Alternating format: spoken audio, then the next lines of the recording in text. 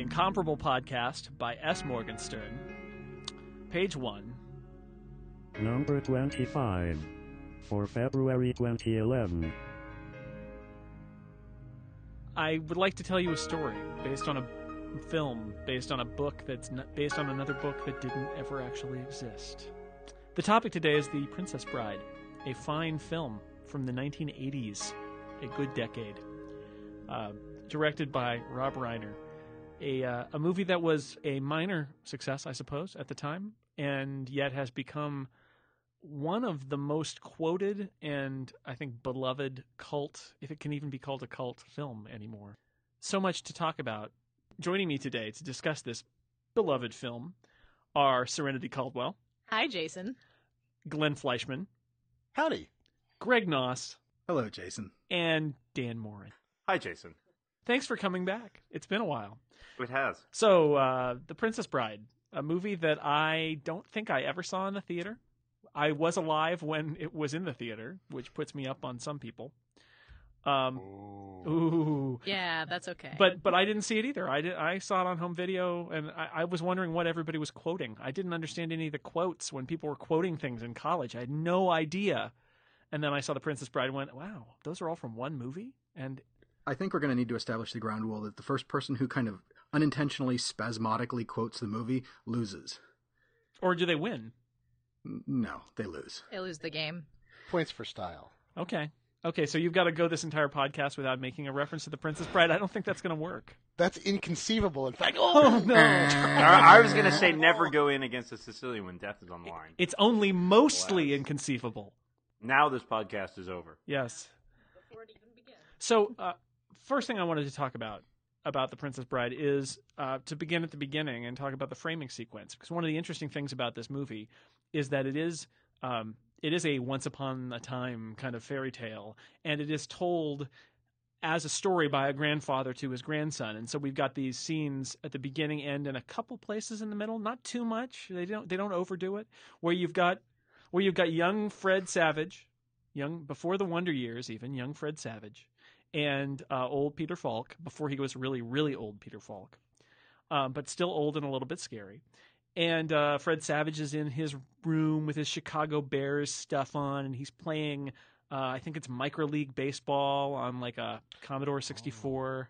And then he tells Peter Falk tells him the story of The Princess Bride by S. Morgenstern, and then he interjects at a few points, and then at the end, it's spoiler alert. He finishes the story at the end. And it's kind of heartwarming, but it's interesting that they chose to do this. I mean, it's based on a book. The book itself has its own framing sequence, which is a little bit different. And how would you adapt that? But it is charming. Although every time I put in the movie, I'm shocked because the main part of the story is so timeless, and yet the framing sequence is so very 80s. it's I read the original book. I think I read it. A librarian in high school suggested it to me, and I don't think she told me that it was a parody. And I think I was just naive enough that when I read it, I thought it was. I didn't know who William Goldman was, and so I started reading it. And I should have even at that point known because I'd like film, and I was like, man, this is sort of bizarre, and wow, I guess the original book would have been really boring. And then after a while, I'm like, oh, okay, I get it now. I think I should have seen that already, but yeah, okay. Right, because he's talking about how he's adapted it from the original from S. Morgenstern, and there are lots of footnotes and strange things like that. He took out a 40-page sequence describing the Florian royalty and how they dress. It was an elaborate parody that S. Morgenstern had written that he didn't think modern audiences were into, and it's like half a paragraph, and he just blows by it, and you think, wow. It was written so colloquially, it actually read a little bit like nonfiction until it starts getting, until you get to rodents of unusual size and some other obvious giveaways, but it seemed like he was reinterpreting a story. It's like someone had found Tolkien, Lord of the Rings, and turned it into a 100-page breezy tale about a guy who has to throw a ring away. Well, I think if you look at the actual circumstances that arose in Goldman's writing of the story, which is to say, I believe he has two daughters, and he asked them one night, what do you want to hear a story about before you go to bed? And one of them said, a princess, and the other one said, a bride. So he combined them, basically, to create this. And so it has a very it has a very bedtime story quality, right? Like it veers off in strange directions, like as though it is all being invented on the spot in some ways. Or as if you drop off momentarily, you wake up and the plot is really remarkably different because you missed a piece of it. And very Exactly. colloquial, like, like sort of a dry humor of a, someone telling a story that is set and grounded in a particular time, but is telling it from the perspective of a time that, like Jason said, the framing story is very anchored in the 80s, and so it has the whole thing has a very anachronistic style to it, right? Like the way people talk for a lot of it, and the jokes and references are all like Billy Crystal's character is exactly such a random voice that the Miracle Max and Valerie, his wife, do. It's even Miracle Max and Valerie, right? Like those don't yeah. quite seem to fit in the world of the story, but they do because nothing quite fits. When I first saw the movie, I thought they just didn't fit at all. It seemed just leaden to me. And then I read the book, and they're in the book exactly the same way. They're described as elderly Jews in the book. And, this was from a time like before Europe was invented, is the quote that he uses. And then his copy editor, he says in the notes that his copy editor, in the notes within the book, that his copy editor said, how is that even possible before Europe is invented? What does that mean? And so his invented copy editor, he says, that's the first time they've gotten emotional with me in the margins. And the book is an astonishingly faithful adaptation. He leaves out very, very little in his screenplay. And everything proceeds exactly as he got exactly what he wanted. And Goldman wrote the screenplay, too, right? Yeah. I noticed in watching it, there actually are some editing and continuity errors. Like the movie is a little sloppier than I remember. No mics come down into the scene, but they really it's choppy at points, and I'm not sure that's intentional to follow the book story or because they just kind of they whipped it out. This has not gotten a 25-year Golden Deluxe reissue anniversary set yet. Well, that's actually not true because I own this. Right? I own this movie on DVD twice already. Really? And one of them is the anniversary edition, and it does have some extras and stuff that the original, and I think the print is a little bit better. Is the print remastered? That would be my only question. Yeah, it still doesn't look that great. I mean, this is a movie that is deserving of a real remastering treatment, although I don't know how they shot it and how good the quality of the master is. But they did do something like that, and they added a commentary track and some interviews. I've actually seen this in 35 millimeter film at our college campus movie theater when I was an undergrad, and the print was terrible. And of course, but I mean, you go. It was at midnight, and everybody went there, and of course, everybody is quoting along. And so it didn't really matter if it was a terrible print or not. It was still a great experience. The Rocky Horror of fantasy movies. It kind of reminded me of Lady Hawk. I just rewatched it I know it sounds weird. In preparation for this podcast, I just rewatched it. You watched Lady Hawk in preparation for this podcast? No, but I have seen part of it recently. I love Lady Hawk. It's one of my favorite films from that time. I was trying to think of other movies that are like this, and the only thing I could come up with was Stardust. It's kind of a self-conscious adventure parody homage. I think Princess Bride's the best of them, but why don't they make more movies like this? I think this is a terrific movie and a terrific template. It's been hard. years since I've seen it, but what about like Time Bandits? It kind of reminds me of that too. Well, you're right about Stardust, though. Stardust is a really good example, and a movie I liked and did have a little bit of that vibe. Time Bandits had too much farce in it, I think, and puppets. Farce and puppets. Farce and Puppets is the downfall of my career, probably. That's my new hot pie store. It's going to be called Farce and Puppets. That's my autobiography. The Imaginarium of Dr. Parnassus also had kind of a feel for if anybody saw that. Ooh. Very few people did. Four people saw it. There are Terry Gilliam, has kind of elements of this, but I think are maybe a little too the heart is a little too black. Yeah, he goes a little dark with his. He's a little too weird too. Little too weird. Well, watching the movie again reminded me of all kinds of things I had forgotten about from that era. Among other things, that Cary Elwes is an incredibly funny physical actor, which I guess, and I've seen him in plenty of stuff since. But sometimes he's just stiff, sometimes he's full of himself, sometimes he's not really acting, and he has got a straight face to this whole thing and is just incredibly funny to watch. Cary Elwes was one of those people that I followed somewhat obsessively through middle school and high school, even though his career was pretty much at a dead end at that point. It's like mid 90s, early 2000s. He wasn't doing much, but like when he was the impediment agent on the X-Files. That's when I saw that and I thought, really, you're the guy who, because there's always going to be the guy in the suit who's from the bad part of the government who says, "Oh, I can't let you do that, Mulder. You're looking at things things you shouldn't look at. And Carrie Elwes, really? It's come to this? You've sunk to this Oh. point. I was actually really excited. I ended up, for God knows what reason, seeing Ella Enchanted, the movie version, which the book of Ella Enchanted is quite a wonderful young adult novel, and the movie is completely terrible. But Carrie Ells is in it playing, kind of the Count character in Princess Bride for Ella Enchanted, and it's kind of wonderful. He has a snake, and I'm like, oh, finally, you're doing something that's not Saw or small TV parts, even if it is a terrible movie. Can we come to some consensus on his last name? Elwes. L. Elwes. I always said L's, but I guess Hold on, Elwes. I'm consulting Wikipedia, which does not have a pronunciation. Carrie Elvis? Elwes. Is it like Welsh or something? It could be Something like that. Elvish. Elvish Carrie. Why is he not in Lord of the Rings? A little too Elvish. I guess that's true. So he's opposite. He's A opposite very young Robin Wright. Robin Wright. Yes. Very young. I would like to claim credit for knowing Robin Wright before anybody else, because in high school I would come home every day and plop down in front of Santa Barbara, the 4-season soap opera.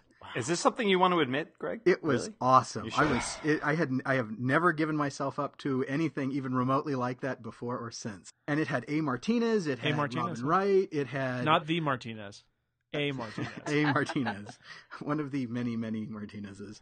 It was very enjoyable. And then Robin Wright goes off to an actual career. And I think she's sorry you mentioned Santa Barbara. That's where all the hot it girls come from, is whatever I happen to be watching. Mm-hmm. I'm just going to put in. I happen to have Carrie Elwes' Wikipedia page open since we were trying to figure out his name, and I scrolled down to his credits, and I got to say, I absolutely love that his credits include TV credits include such wonderful things as Pinky and the Brain, Yay! not and the X-Files, as Jason mentioned, but most recently, among two of his roles are the young Pope John Paul II.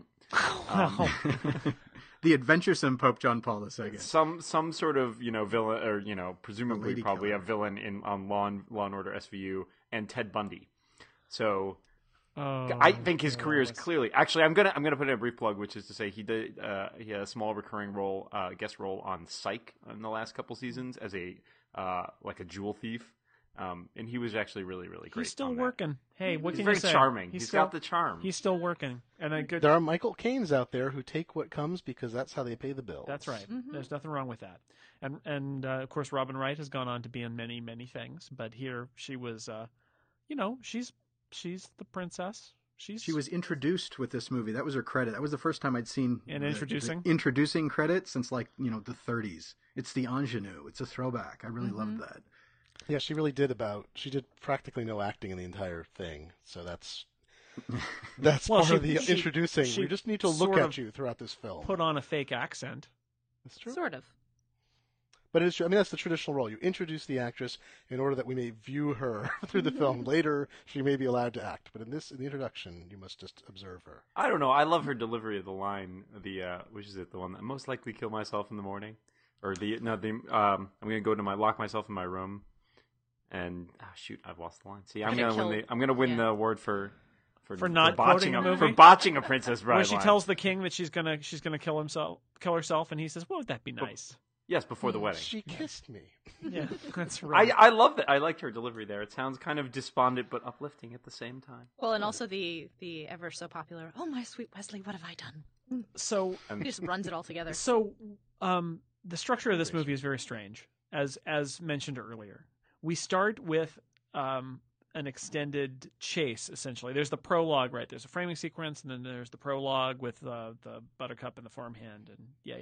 It's a kissing book. But then there's the chase scene, which is where we get to meet our not heroes, our anti-heroes, but they are our heroes, or at least two of them are. Become They're our mercenaries, heroes. and they're presented very, very comfortably in their mercenary role, but they all have hearts of gold. Vizzini, except for one. Fezzik, and Inigo Montoya, played by Mandy Patinkin, Andre the Giant, and Wallace Shawn, man of letters, and also the man you don't want to go in with death on with a Sicilian something. Oh, No, right. you never go in against a Sicilian When death is on the line. There we Thank go. you. Never get I got to throw out though one thing, Jason, because you just like tweaked like something in my head that made me make a connection I'd never made That's before. what which I'm is here that for. The chase scene, is very analogous to the chase scene from another William Goldman film, Butch Cassidy and the Sundance Kid, where you have the people running away, and then there's the follower, the people who are just sort of doggedly following them and never quite get shaken off the trail. But I just found that interesting because there's definitely an echo in both those movies, both great movies, and William Goldman's a tremendous writer. But I thought it was funny that it suddenly reminded me of that because you see him in the distance, right? He's following them in the boat, and then he climbs up the cliffs and everything. It's nothing. There's a very similar scene. I just think that there's something there. Inconceivable. But so we begin, they kidnap her, they take her to the boat, they go across, they're the screaming eels. There's the boat in the distance and we see him. And so we've met our three characters and they've kidnapped the girl and they go to the cliffs of insanity. All right. Do it with a lisp, Jason. The cliffs of insanity. Andre the Giant is so powerful that he just basically pulls them up on a rope with like three people hanging off of him. I love that. And faster, Vizzini demands. Was going faster. The poor Andre the Giant. And then we have this interesting structure where once they get to the top of the cliffs, we all split up in true Scooby-Doo fashion so that each character can meet the Man in Black individually instead of as a group where they might just kill the Man in Black and be done with it. So they have to deliver each of their backstories as well. But of course. Right. So that it's this great structure in the middle of the chase where we now unspool these characters one by one and we meet Inigo Montoya and there isn't just a sword fight. Inigo Montoya gets to tell him the whole story. So Inigo Montoya has got to be the most quoted character in this movie, right? He has great quotes. Well, I mean, but he has one quote, which is time after time. And then, of course, it's repeated, right, many times in the movie. Because he sort of he tells the whole story. Of the six-fingered man? Of the six-fingered man killing his father. I thought, but I like the other one. I actually was able to insert into a Fortune magazine article in 1999 about Windows XP that word you use. It does not mean what you think it means. Yeah, Inigo's got a lot of lines. Love zingerness. So Inigo Montoya, obviously, you killed my father. Prepare to die, and it obviously with passion, Jason. That's going to really sell it. I'm not an actor. I'm quoting. I'm but the host. Our players if they would like to act out the parts. We could do a little staging. We could just sit here for the next 90 minutes and reenact the entire Princess Bride. A friend of mine actually did this recently. He was at a party where it came up that at least a couple people there had not seen The Princess Bride, and he determined he could pretty much do the entire movie from memory. So he fed lines to a bunch of them, and they reenacted the entire thing. And someone videotaped it, and I'm like, please get me a copy of this because I think this would be awesome. Kind of awesome. It's the one-man show of The Princess Bride. So Inigo Montoya, love the sword fight. Great sword fight. My wife is a former fencer, and she was amused by the fact that they fence with swords that you couldn't do that kind of fencing with swords like that. So they're obviously very light swords, but it's a very exciting scene. And when they're talking during the sword fight about the different methods that they're using. You must respond with Capoferra, that sort of thing. Those are all actual names of fencing moves. And that sword fight has one of my favorite lines, which is, if he has considered his Agrippa, which I have. See, I don't know what it is about this movie which I have. It's lighthearted. It's witty in a way. Every scene has had that infused in it, and it's like it's a sword fight. No, it's not. It is a sword fight, and it's a pretty good sword fight, and it's actually two because there's the left-handed sword fight, and then there's the right-handed sword fight, separated by gymnastics. Yes, the high bar. Sidebar: Jim Cotta. Anyone seen Jim Cotta? A movie of just a few years older than this one. No. I'm not sure any human being has seen it. It was I've seen Olympic medal. What's that? I've seen it. Greg's seen every movie ever. He's in this town, and they're all rushing at him. And at the end of the movie, and he runs into the center of town, and there just happens to be a gym horse there. And so he can use his Jim Cotta skills to spin his legs around and beat the people off. That came out wrong. It's a combination of of gymnastics and some other thing. Gymkata. Some gymnastic That's martial lovely. arts. So like it's like the gun kata from Equilibrium, another great movie. Yeah. It's the miraculous appearance of specific gymnastic equipment within the context of the action that resonates with Princess Bride. Yes. Why is there a high bar in the middle of the ruins of the whatever it is on the top of the cliff? Just for Great fun. set. I was Why not? admiring that yesterday, that it was such a great set. It really is. It's funny, when I was doing stage combat my very first year of high school, because I went to an arts high school, I took fencing, and we actually ran through this scene among a couple of other very different film scenes in order to get a grip of certain techniques and to get taught certain techniques, which was hilarious. It's just like, okay, yes, I'm going to go after school and reenact a Princess Bride scene or a scene from The Matrix or something like that. That was some high school. It was pretty great. I mean, if you're doing The Matrix. Yes.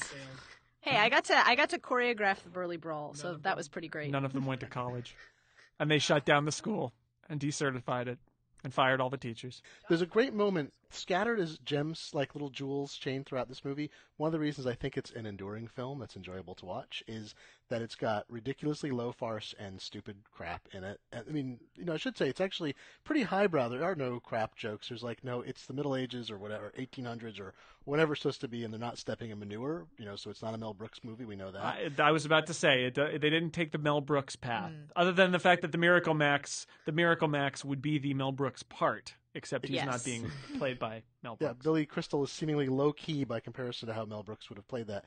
But so the little gems strung throughout the film are these deeply serious moments that resonate well above the farce. So I was watching last night, and I remembered this scene in my head, but seeing it, Cary Elwes is making his way up the cliffs of insanity.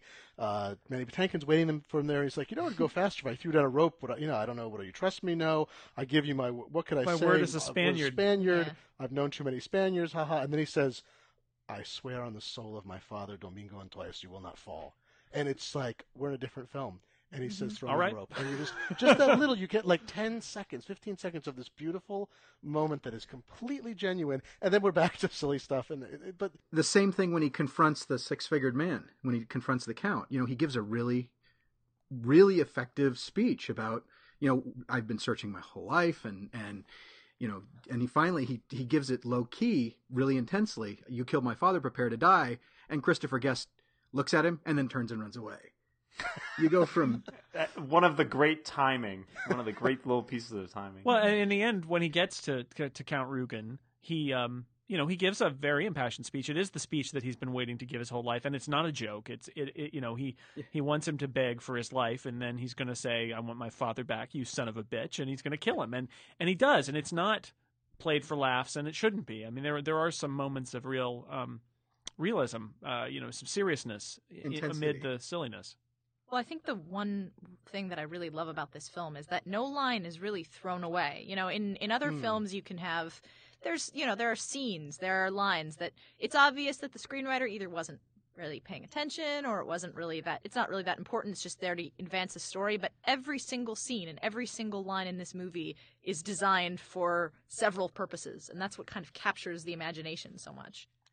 you're totally right. Yeah, there are so many great, and I think of other moments. I was just flipping through a list of quotes, and refresh my memory, but I love the scene, right before we unmask the dread pirate Roberts, the Man in Black, where he has that wonderful, "Life is pain, Highness. Anyone who says differently is selling something," which is another sort of anachronistic Yes. line, right? But beautiful. What a great line. What strikes me about this movie is it's the writing that makes it what it is inside the nerd canon. I mean, it's kind of oddball for the way movies that nerds enjoy, because there's no sequels and there's not much investment in the world. I don't know of a lot of Princess Bride fanfic. Oh God. But I don't know of any cosplay. I don't know of any conventions. But everybody I know loves this movie and can quote it like crazy, and it has to be because of the writing. It's a fairy tale too, right? Like there's an aspect to that it seems more like a timeless fairy tale story than even like a beloved movie, right? In some ways, you don't tampering with it would be wrong. Taking it to any of those places would be disturbing. It's pure. It's magic and fun at its most pure. It's not it's not something that you can taint in any way. But the market forces taint things like crazy. Greg, I'll send you my manuscript about the Gilder royal family and the machinations that they go through in their attempts to. According Prince to Humperdinck. Goldman, I read something It's with him great. before the show from Goldman, which said that he had actually tried to write a sequel, but he said I got pissed at myself because I would sit there looking at a blank page. I just couldn't think of anything to write. There's another S. Morgenstern book called The Silent Gondoliers, but it's not the Florin universe. Right. And doesn't it seem odd even that I said that, the Florin universe? You can talk about Star Trek, Star Wars. I believe the accepted term is the Floriverse. Floor Gildiverse. It just seems wrong. It's the it's the Never-Ending Story Part 2. Like that would be the problem here. Right. I mean, that was a problem. That was a problem. So I want to get back to what little structure this podcast has, which is I'm sort of walking through part of the structure of the movie. We left Inigo Montoya knocked out because it would be an awful waste of material to leave this poor swordsman dead, and move on. The Man in Black then moves on to the next bit of peril, which is Fezzik the Giant, played by Wrestling Hall of Famer. I'll point out Andre the Giant, who didn't speak English basically at all, and apparently was given his lines by somebody off screen before he would shoot the scene, so that he would could say them, because he was really, really terrible at English. And yet there's something so delightful about his delivery. It's so honest. He's my favorite thing in the entire movie. Is that he reminds me of, how David Lynch often likes to cast like naif people. He like Andy in Twin Peaks, the sheriff's deputy, was like a driver, and the guy could not act to save his life, and I kind of loved him because he had this awkwardness that was completely honest and completely charming. Yeah, I mean one of my other, again, I'm going to just list all these favorite things of this movie, but the thing I love about the scenes where they send Fezzik to kill the Man in Black is that Vizzini tells him to get a rock, hide behind the boulder, and throw the rock at his head and kill him. And he said, "My way is not very sportsmanlike."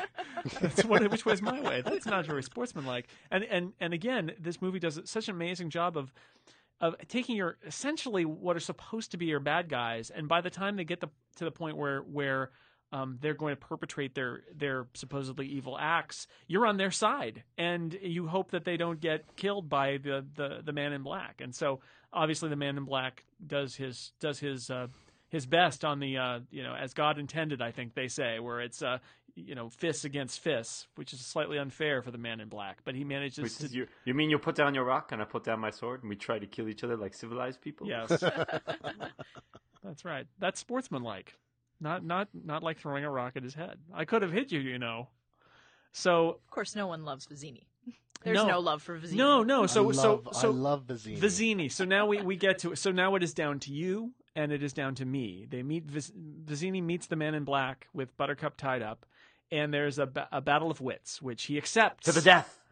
That's right. And so Wallace Shawn as Vizzini, again, inconceivable. One of the most quoted things from this movie, and such a funny part. He's in it in the first third, and then he's dead. But I laugh the entire time he's on the screen. Well, he captures the screen. Anytime he's on it, it's just eyes there. Oh yeah, he's looking around. He's gesturing. I mean, there's a lot going on because he obviously thinks he is a genius. Socrates, Plato, amateurs, morons. I love that. I'm just looking at the transcript of the Battle of the Wits, which is hilarious because of course he spends the entire time essentially stalling. Right. Trying to make all these conclusions. So you've decided then? Not hardly.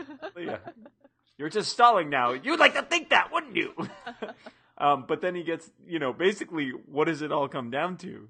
he switches the glasses, right? Hey, look over there. Yeah, which is Yeah, smart, it right? comes I mean, that's actually probably the right gambit if they haven't poisoned both cups with iocane. And of course, then we learn that the Man in Black not only is smart enough to good enough at sword fighting to beat Inigo Montoya, and sort of clever enough and resilient enough to beat Fezzik, but he is also far smarter because he went into this game knowing there was no way he could lose. It's a brilliant strategy. I thought when Call Forward 25 years to Sherlock on BBC, discussed as heard on a previous episode of The Incomparable, and we were talking about the cyanide capsule or whatever capsule episode it was. The first one, yeah. Yes, and it was exactly this scene, and I actually thought that the resolution of that would be that the spoiler horn cab driver was had made himself immune to some poison, or mostly immune to some poison. Mm-hmm. And it seemed like the logical outcome, and then it was not.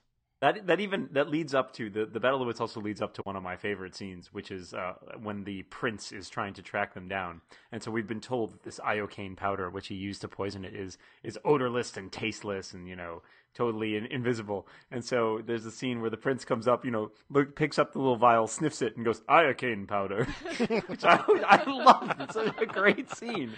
Why? I don't know, because he's such a buffoon in every other way, right? But he clearly can sense iocane powder. But there's something. Well, it's what he does not smell. Yes. Yeah. Is iocane Yeah. powder.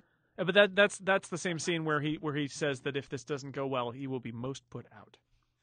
The book has much more about him being. I mean, it's mentioned in the movie. I realize the first time you see the prince really doing anything, he's tracking, but there's no explanation of it. He gets down, he looks at some footsteps, and he deduces the entire story from it, which is a great tell. There was in a the book, battle. What's that? Oh yes, Yeah, exactly. there was a battle. But in the Great book, swordsman. it's much more overt that really the guy only lives for hunting and fighting, and the reason he wants a war with Gilder is because he wants to do some more, fighting. Hunting and Not fighting. really, but- yeah. Right. So Wesley and Buttercup are reunited, and he tells a story about the Dread Pirate Roberts, and then they go down a hill, and then the movie shifts to a completely different location that's not in any way related to anything we've seen before. Hey, is there a Dogma 95 issue here? And I'm just throwing that out there. That is the first time those two things have ever been mentioned. Princess Bride and Dogma 95. Well, let me ask you this. You would think so. That Lars von Trier and his ilk, right? Dogma, a continuity of sort of form and space without flashbacks. So we have the framing mechanism, which violates that. But I was thinking, and I thought this again rewatching the movie, that the Dread Pirate Roberts would have been a great little action scene, right? It would have been that, well, I was captured by the Dread Pirate Roberts. And in the book, I think it's more of a narrative. It's not him telling it. It's a little more of a narrative description, although I'm hazy on that. And yet to preserve that continuity of space, they didn't want to break out of that. Flashbacks within flashbacks. Exactly. There are no flashbacks. There's a framing mechanism, and there's the action of the movie, which is continuous. Yeah, There's a dream there are sequence, dream but there's- sequences though that are cheating dream sequences. So I don't think I You're can buy right. that. Yeah, but That is outside it. But I also think Wesley telling the story of It's so his good. time as the cabin boy establishes a lot about his character too. Absolutely. I mean, he's smart and he's resilient, and he just kind of goes with it. I'll probably kill you in the morning. Good Yeah. work. Sleep well. I'll most likely kill you in the morning. he just delivers that so nonchalantly that it's perfect. Murdered by Pirates is good. Yeah, exactly. Well, and I love that he tells the whole story, right, of the inheritance of the mantle of the Dread Pirate Roberts. My name is Ryan. Yeah, I love that my name's Ryan. I inherited the ship from the previous Dread Pirate Roberts. And he got it from a guy named Cummerbund. Like, it's just great. The real Roberts has been retired 15 years and living like a king in Patagonia. No, it's just, there's something lovely about that whole thing. And I think you're right. It does show, it shows us a depth to Wesley that we don't get from him early on when he's just, The nameless. he's the farm boy, right? And so I don't know. I love him telling the story, and part of that is again Cary Elwes's charisma in relating the story. Well, and the tension between them there is actually really nice, where he feels that she has betrayed him because he assumes that her getting married is because she's moved on from their true love, which is not the case really, because she doesn't like the prince, but she's agreed to marry him because what else you gonna do? Kill yourself. Yeah, well, exactly. Won't that be nice? So I like that give and take, and she's kind of mad because who is this guy, and he's making light of her true love, and he's angry at her because she's not holding up her side of the deal of true love, and then of course she figures it out. But it's a really nice little bit of tension between them for that one moment. So, and then they go into the fire swamp, and there are giant rats and people in giant rat costumes. I never understood why that. I would say that one of the false elements in the book is the rodent's unusual size. I feel like he was trying to get at something with that, and I don't know what it was. Like it was a parody of something I didn't understand he was parodying. Well, I think the Cliffs of Insanity are the first time he does that. Something is just so ridiculously named, kind of hyperbolically named. And I think for Cliffs of Insanity it works. For ROUSs, I don't think it does. Oh, I love the ROUSs, though. It's one of the great moments of physical slapstick. It's funny, but it doesn't feel like it's from the universe. It doesn't feel like it's from the story. The people who named the Cliffs of Insanity wouldn't call them rodents of unusual size. Yeah, but I think that's part of what the whole thing. It's kind of all a pastiche, right? It's all not quite real, or worlds that don't quite line up. I feel like you don't get like a clear idea. Like even though you know sort of the history about Florin and Gilder and whatever, but you still don't. It feels all disjointed, like a jigsaw piece missing a few puzzles. But that's actually kind of what I love about it, is that there are all these little hooks in, and it makes you wonder, where did that come from, or how is this? What is this world that we're in here, or where is it patched together from all these sources? Well, I think he had a whole bunch of tropes he wanted to use. I mean, he just filled the bag with every kind of cliche from fantasy and adventure story. So we have a scary swamp with fire and monsters and crazy. Well, let's bring it back to the bedtime story. It's all about when you're sitting with your children and you're making things up, you're gonna go all the different places and pull from different types of stories. Right. And it doesn't necessarily need to fit together. After I first saw this movie, I ended up, I think, taping it when it was on TV. And that was the version that I saw for a long time. And I've still got that version embedded in my head a little bit. And one of the things that, to this day, I notice when I watch the DVD now is that the fire swamp scene is where they cut it for time. Mm-hmm. And that fire swamp scene is in the cut version, but it is much shortened. And I got to say, I understand why, because the movie kind of grinds to a halt. It is a transitional phase when they're in the swamp before they start sort of the next act. And, there's all the pauses, and then there's they go underneath and the rodent walks by, which they just risky moment in a film to have everyone off screen for a moment. I remember that in the original film, and when rewatching it, I was thought, this is great. It's like there was nobody on screen for a few seconds while the tension builds. It was brilliant. Well, and you expect the hand to emerge, right, from the quicksand. What you don't expect is that a giant kind of Muppet rat will slowly amble across the screen, exit, then it'll be quiet for a while, and then the hand finally comes But up. how many of us are super, super happy that, they didn't go back in a 25th anniversary edition and replace it with a CGI ROUS? Oh, well, sure. With a lightsaber. Sure, I'm just saying I understand why when they cut the movie for time, that's what they chose to cut out. No, I mean it's also the one scene, especially when the prince catches up to him, where I remember the first time I ever saw it, coincidentally, when I was sick on a beta player. But you were sick on a beta player? I was sick and I watched it on a beta player. Beta made a lot of people sick. Yes, as I've heard. No, but it's the one scene where once Wesley has kind of revealed, oh, I'm not actually Dread Pirate Roberts, all of a sudden, hey, he's not quite so badass anymore and gets taken pretty much without a fight. And I remember at that point, I'm just kind of like, wait, what's going on? But he was so smart, and now this is one of those solder points where they've taken Act 1, and now it's like, all right, Fire Swamp. Now we got to recalibrate, and that's the second whole movement of this movie, which is he's trapped, and then he's dead, and they got to rescue him, and she's waiting for the fastest ships to bring back word of him, which is it's I would argue maybe the weakest of the three kind of sections of the movie. And there's some. This is where it gets a little Mel Brooksy to me, not just with a bit of despair. Yeah, exactly. Oh, sorry. Don't even think about trying to escape. Yeah. We've got the pit of despair, and we've got the guy down there who's right out of a Mel Brooks movie. And always thought that was Robbie Coltrane. The first time I saw it, I'm like, it's Robbie Coltrane. Oh no, it's not. No, he's a good guy. A little too early. And the tree with the door in it. Where is that secret note?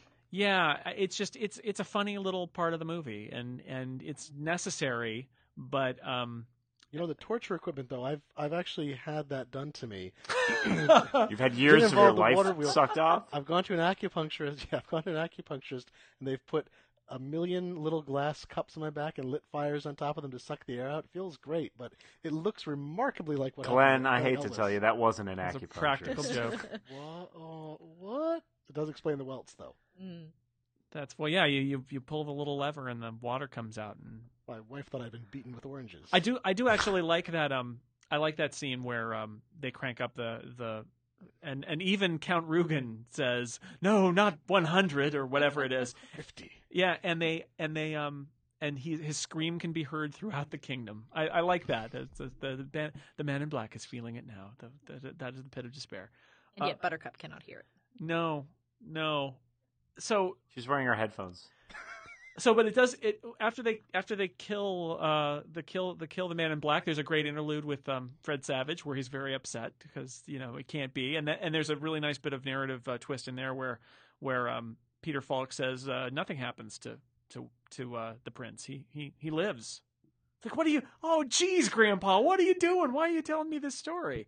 That is a great scene because it's that defying of all of the rules. Sometimes bad people get away, right? And so it's that whole breaking all the rules of the fairy tale at that point.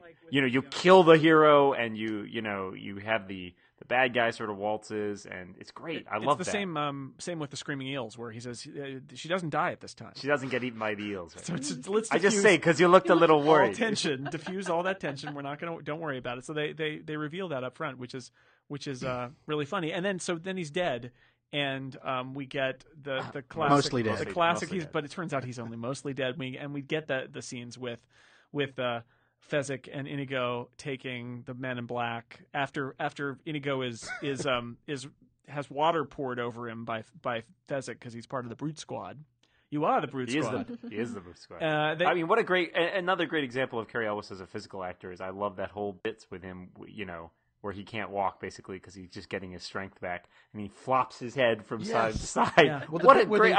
He needs to look over the fantastic. parapet, and they slide him up, and his head completely just loosely lolls. slides up over the top so he can see it. And I'm like, that should be physically impossible. It's like Dick Van Dyke. But Beautiful. it's hilarious. It's great to watch, and that whole scene where he's trying to come up with a plan. If only we had a Holocaust cloak. Like what? Why wasn't that listed among the things that we had? Except for the wheelbarrow. Why too. was it wheelbarrow. listed among our resources? The albino had a wheelbarrow, didn't he? I'm still not really clear on how wheeling Andre the Giant in a wheelbarrow with a big cloak and lighting him on fire is the. It was the reputation of the Dread Pirate Roberts. Yeah. I'm the Dread Pirate Roberts. I know. He wasn't tall enough. You mean he wasn't tall enough by himself? Was Yeah, that's right. Andre the Giant, not giant enough. not quite imposed. So they get into they with the use of what gate key? Oh, you mean this gate key? They get into the. Tear his arms off. I'd forgotten that one. Tear his arms. They get into the castle, and then we have our that's all part of this last act, which is the rescue of Buttercup. And you're right, Cary Elwes is fantastic because throughout this he's holding on to suits of armor and laying on a bed completely flat.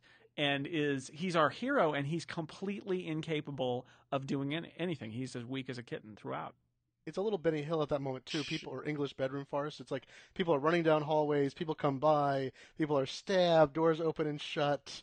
People are suddenly where they shouldn't be in beds. Like Buttercup throws herself on Cary Elwes and the black. And she says, Wesley? What's the matter?" Oh, I actually love when Count Rugen. So Inigo gives his speech, and Count Rugen runs away, which is hilarious. What I really love and didn't notice for a while about that scene, but now I've seen it so many times, I've noticed everything. Is I love Mandy Patinkin's panic when Count Rugen runs away and he can't go after him because the door is closed. He and there's a scene where he's smashing against the door and he's shouting, and it is so well played. He's shouting, "Fezzik, Fezzik!" And he's desperate for Fezzik to come and, like he does because he's a giant, knock down the door because this is his moment, and the guy is getting away. And it's, again, a little bit of that emotional realism injected in this ridiculous scene that's happening. No, that is also a great moment. I also love the final showdown between Wesley and Humperdinck, both because I think they both get both Harry Elwes and Chris Sarandon have such a great presence in that scene where Humperdinck, to the death, no, to the pain. And he sort of has that pause. I'm not quite familiar with that phrase, Let me explain it to you. And that's where the pig comes in, among other You things. warthog Yes, face. he's going. I'll use small words so that you'll understand. He's going all in because he knows that he can't. He doesn't have any strength, or at least not enough strength to do more than just lift his arm. So he's got he's got to blave. He's blaving. He's got to blave That's his right. way through it. That's right. So he blaves all the way up to that point where he can do his one physical move, drop your sword. Drop your sword. And it's great. And then he lives, of course, because we've been told he lives. That's not the point. The point is that he's humiliated. yeah, that's right. And that Wesley and Buttercup go off together on their white horses. Did you say Buttercup? Buttercup? That's the sequel to RoboCop. No, it's the sequel to RoboCup. Jeez, get it right. No, Wesley and Buttercup. Sorry. Go off. Buttercup. There. Bloody Mary. Wesley and Buttercup go off together on 4 white horses that seem to have been found somewhere in the stables by Andre the Giant Fezzik again. I found these white horses. That's right. I think there are 4 of us if we find a lady. Hello, lady. That's how fairy tales work. Is if you need to resolve the story, of course there are horses. Of course there are. And why would you? How would you end the story anyway, other than them riding off into the sunrise? In this case, on 4 white horses. Flying dragons. Yeah. Oh. I have to say, one of the ways that this movie has gotten into my head is that in reading the George R.R. Martin fantasy series that starts with A Game of Thrones, I actually can't picture a really nefarious character, Jaime Lannister, the sort of stuffed shirt. Oh, prince. yes. I can't. I've cast Chris Sarandon as Jaime Lannister.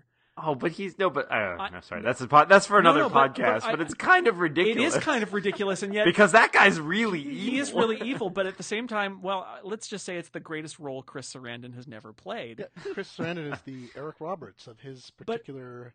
Yes, that's right, because his genre. sister is really famous. But no, because when I started reading those books, I thought, well, this is a real kind of stuffed shirt prince, and the problem is he's not, and it's gotten me into trouble. Where again, Chris Sarandon is being inhabited by a much better actor, I suppose, in my mind, in the old Skull Cinema while we're playing the George R. R. Martin. I'm sure when the guy from New Amsterdam plays him in the TV series on HBO, then I won't. That'll wipe it from your memory. Maybe you'll be sitting there saying, "Why didn't they cast Chris Sarandon? He would have been perfect 20 years ago." We'll have to do a podcast in April when the show comes out.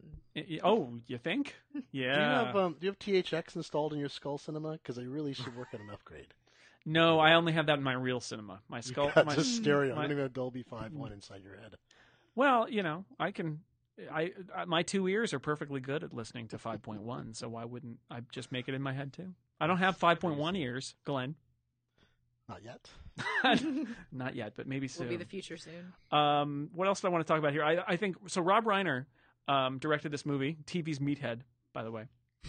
Back when he directed good movies. Yes. Yeah. So here's the funny thing. This is one in a string of movies. There was a point when Rob Reiner had directed something like 6 or 7 movies in a row, all of which were good movies. Beautiful story, like Stand By Me, Harry Met Sally. This is Spinal Tap, followed by The Sure Thing, followed by Stand By Me, followed by The Princess Bride, followed by When Harry Met Sally, followed by Misery, followed by A Few Good Men. Wow. I think that was that's the chain. I might be missing one in there. It's enough for any one life, I think. Well, and that's good because that was it. And then it just went. Yeah, and then he made North. But and it's also I should mention we have Billy Crystal, who went on to be the leading man in his next movie, When Harry Met Sally, and also appeared in a small cameo in This Is Spinal Tap, and Christopher Guest from This Is Spinal Tap, and who's gone to make on all these other mockumentaries, is of course Count Rugen, the Six-Fingered Man. So they're little bits of the team from these other movies of Rob Reiner's who've dropped into The Princess Bride. But what a run that was for him, and some really different kinds of movies. I mean, it's so many different genres he did, and then that was it because he hasn't made a good movie since. It's the same with William Goldman, who's had an amazing writing career, just across a whole bunch of different genres. cherry picking here. Butch Cassidy and the Sundance Kid, Stepford Wives, Marathon Man, Bridge Too Far, Misery, Maverick, The Ghost in the Darkness. They're not all terrific movies. So he screenwriter of Misery. That's interesting. So he reteamed with Rob Reiner. Goldman, didn't he write that terrible book about John Lennon? Don't think so. No. He wrote a nonfiction book called Adventures in the Screen Trade that's supposed to be terrific, but I haven't read it. Yeah, that is. I have not read it, but it's been highly recommended to me as well. But I mean, the guy who wrote Princess Bride, the book and the screenplay, also wrote Marathon Man, the book and the screenplay, and all the President's Men. Too. I don't see how one guy masters those two genres. Just so wildly diverse and both such high quality. Was he also an actor on a 70s sitcom? Because that would give him the trifecta. No, you need Ron Howard for that, right? Yeah. We skipped over Miracle Max in our chronological discussion of the film. We talked about him on and off. Intentionally. We briefly touched on him. It's one scene. It's a memorable scene, although... It's true, but to believe, we all quote to believe. Which means to bluff. Liar! Because he just doesn't... Miracle Max is very grumpy because he got fired by Prince Humperdinck. You know, you talk about the center part of the movie where things get kind of slapsticky, and Miracle Max and Billy Crystal and Carol Kane just... They epitomize that for me. It just didn't fit in with the rest of the movie. It's the Mel Brooks portion of the movie. Yeah.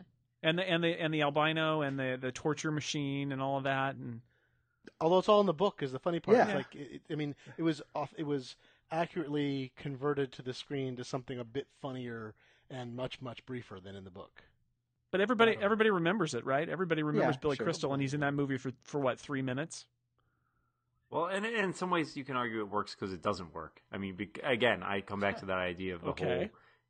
Well, because of everything, nothing fits in this movie. It feels like to me, and yet that is kind of the one thing it all has in common, is that it's all drawn from all these places. It's all this patchwork quilt, and yet it's something where each individual piece might not seem like it works, but for some reason, when they come together, it creates something larger than the sum of its parts. Okay, Dan. So what you're saying really? is... No, you disagree? What you're saying is that because it doesn't fit, that's why it fits. Well, they needed a Deus Ex Machina in there, and so they pull out Billy Crystal. I mean, it was needed in the book, too. It's like, you're hopeless, the marriage is about to happen, your main character is dead, and Goldman pulls out this completely, ridiculous thing. There's always a wizard, so he makes the wizard, As long as you're being ridiculous, go full on ridiculous. Yeah. Right. I mean, of course, the thing is, he was already a screenwriter at that point, so the question is how much of the book was written with the notion that he may have had Billy Crystal in mind, for all we know, for that point, because it's not in 1974. Yeah. Oh, was that old? Yeah. Billy Crystal wasn't even on soap then. My goodness. Okay. Then I withdraw. I can kind of... I'll edit that out. Just kidding. Yes, please eliminate all inconvenient, wrong opinions from this podcast. I can kind of see it, though. I mean, the beauty of the movie being so many different things is that it can appeal to so many different people as well. So I can see that, in a way, being towards the more, not lowbrow humor set, because it's not really lowbrow humor, but the Mel Brooks part of the audience who want those quotes to say at their, drunken Lowbrow. parties. At least there's no farting. This is true. or crotch shots. Small miracles. See, I don't know if my tone gave this away, but I'm not a big Mel Brooks fan, actually. But it depends on the era. I mean, he made some The brilliant Producers films is one of the funniest movies ever made, but I could really stand to Right, not Blazing ever see Saddles. Blazing Saddles. Yeah. No. We could spend an hour on Blazing No. Saddles. It's a great film. Blazing Saddles. I mean, we talk about TV editing.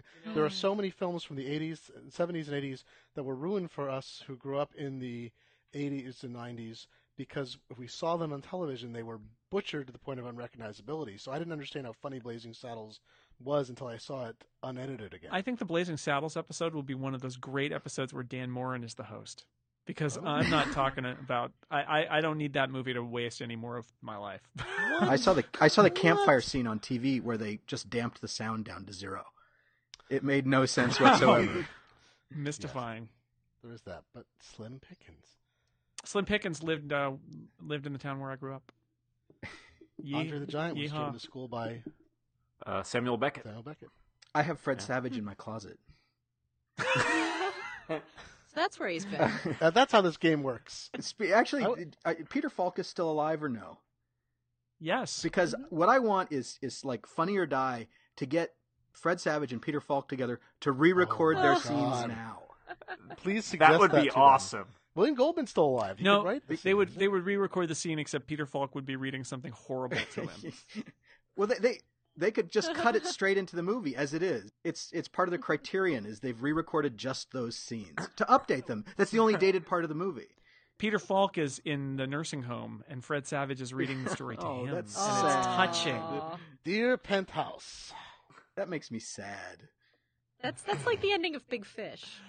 Captain I love Bringdown, making everybody sad at the end of the podcast about the happy movie that everyone loves. Okay, I want to go around the room and ask everybody for, since this is the most quotable movie Oh, no. in the universe, my question to you, since this movie is so incredibly quotable, and this is the task you must perform for me, you must tell me your favorite, bar none, single favorite line from The Princess Bride. I know. It's hard. It's difficult. Ponder. Dan, Oh, I get to go first? you don't have to. Who would like to go no, first? No, I got it. All right. It's it's an another Inigo quote, Yep. which I've used in other places. Let me explain. No, there's too much. Let me sum up. Excellent. One of my favorites. I use that one all the time. Glenn? I've already said it, but I will repeat it. You keep using that word. I do not think it means what you think it means. Greg? I'm classic Inigo, just because when we were in college, we left this on our answering machine, which is, "My name is Inigo Montoya. You killed my father. Prepare to leave a message." Ren? I'm gonna break the Inigo Montoya streak, but as you wish. Aw. Thump, thump, thump, thump. Well, I want to thank my guests for talking about The Princess Bride. My guests are Serenity Caldwell, Greg Noss, Glenn Fleischman, and Dan Morin. Until next time on The Incomparable, have fun storming the castle!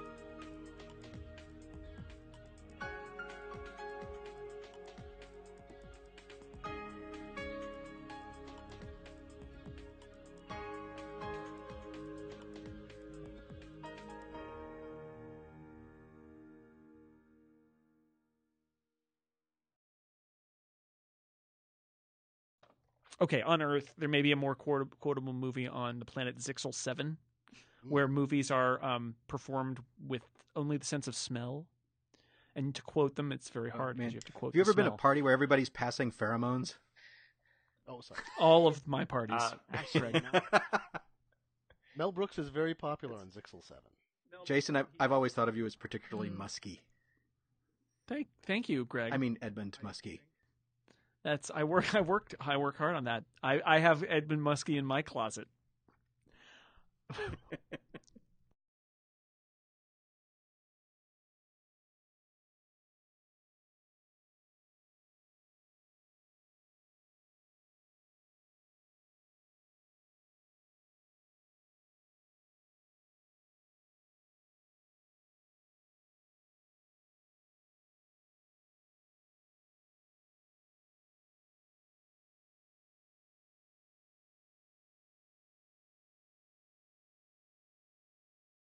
Do you think it'll work? It would take That's a like a miracle. miracle.